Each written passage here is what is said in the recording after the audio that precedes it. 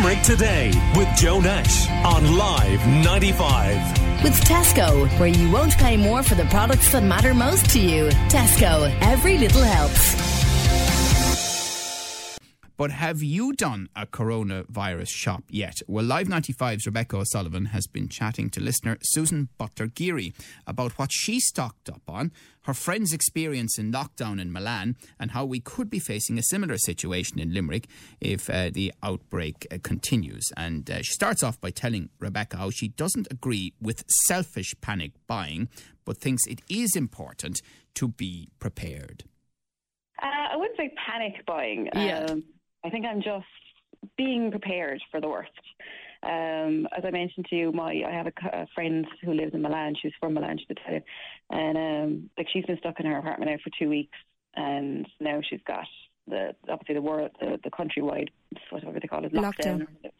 Yeah, so now she's stuck for another month at least, and she's got a little kid, and she's kind of panicking, going, "What am I supposed to do? I don't really want to go out to the supermarkets in case I bring something back to my child." And so she's freaking out. So we can't be complacent and thinking, "Oh, sure, that's not going to happen in Limerick." If it's the whole of Italy is now in lockdown, people need to realise how serious this is. And I'm not saying don't panic. I'm not being kind of selfish and grabbing 100 things off of the shelves and leaving nothing for anything else. It's literally, I think I bought like a big bag of pasta, some rice, and then apart from that, just a bit of frozen food.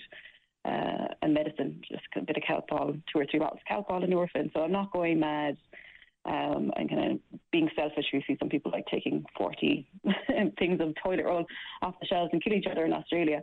It's more just stocking up a little bit to keep me going for 2 weeks. That's literally it. And I know people are saying, "Oh, you can get deliveries," but I think, again, that's being selfish. You're putting the delivery driver then in danger if you're infected and expecting the delivery driver to come to your door and deliver your groceries for you. That's just being selfish then. You're exposing them. I just think we need to be a bit more, not panicked, but realise that this is a real thing, that Italy is in a full shutdown. If that can happen to them, it can happen to us. Do you think that we have been a bit complacent up until now? We're a bit lackadaisical about everything? A little bit. Don't get me wrong, I don't think we should panic by any means. I mean, it's not, like I keep on saying, I'm not panicking for myself or I'm not panicking at all. I'm thinking more of my child. I'm thinking more of, I have family who have autoimmune diseases. I work with people who their parents are going through chemotherapy, and the last thing I want is, I know I'll survive it, obviously, Joe, but I don't want the guilt of that I've passed it on to someone that it has killed them because they're going through chemotherapy or they have an autoimmune disease. That's all I care about. I said I'm not panicking thinking that I'm going to die of it or anything. It's other people I'm worried about that I could pass it on to. Of course. And your friend in Milan, how is she coping? I mean, to be locked up in your apartment for that amount of time, it takes its toll. Yeah, she's finding it difficult now. Her name is Ariana, and she's a little boy, Francesco, and her husband.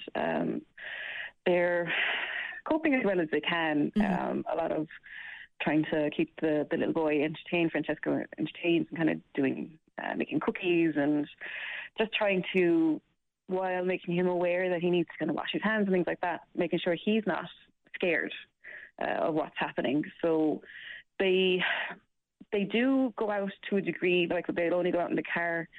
They might go for a walk, but somewhere that's quiet, away from people.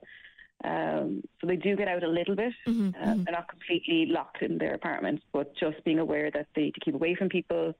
And then lots of, obviously, just washing their hands. So she's not panicking by any means either. She's kind of like, look, I'm not panicking.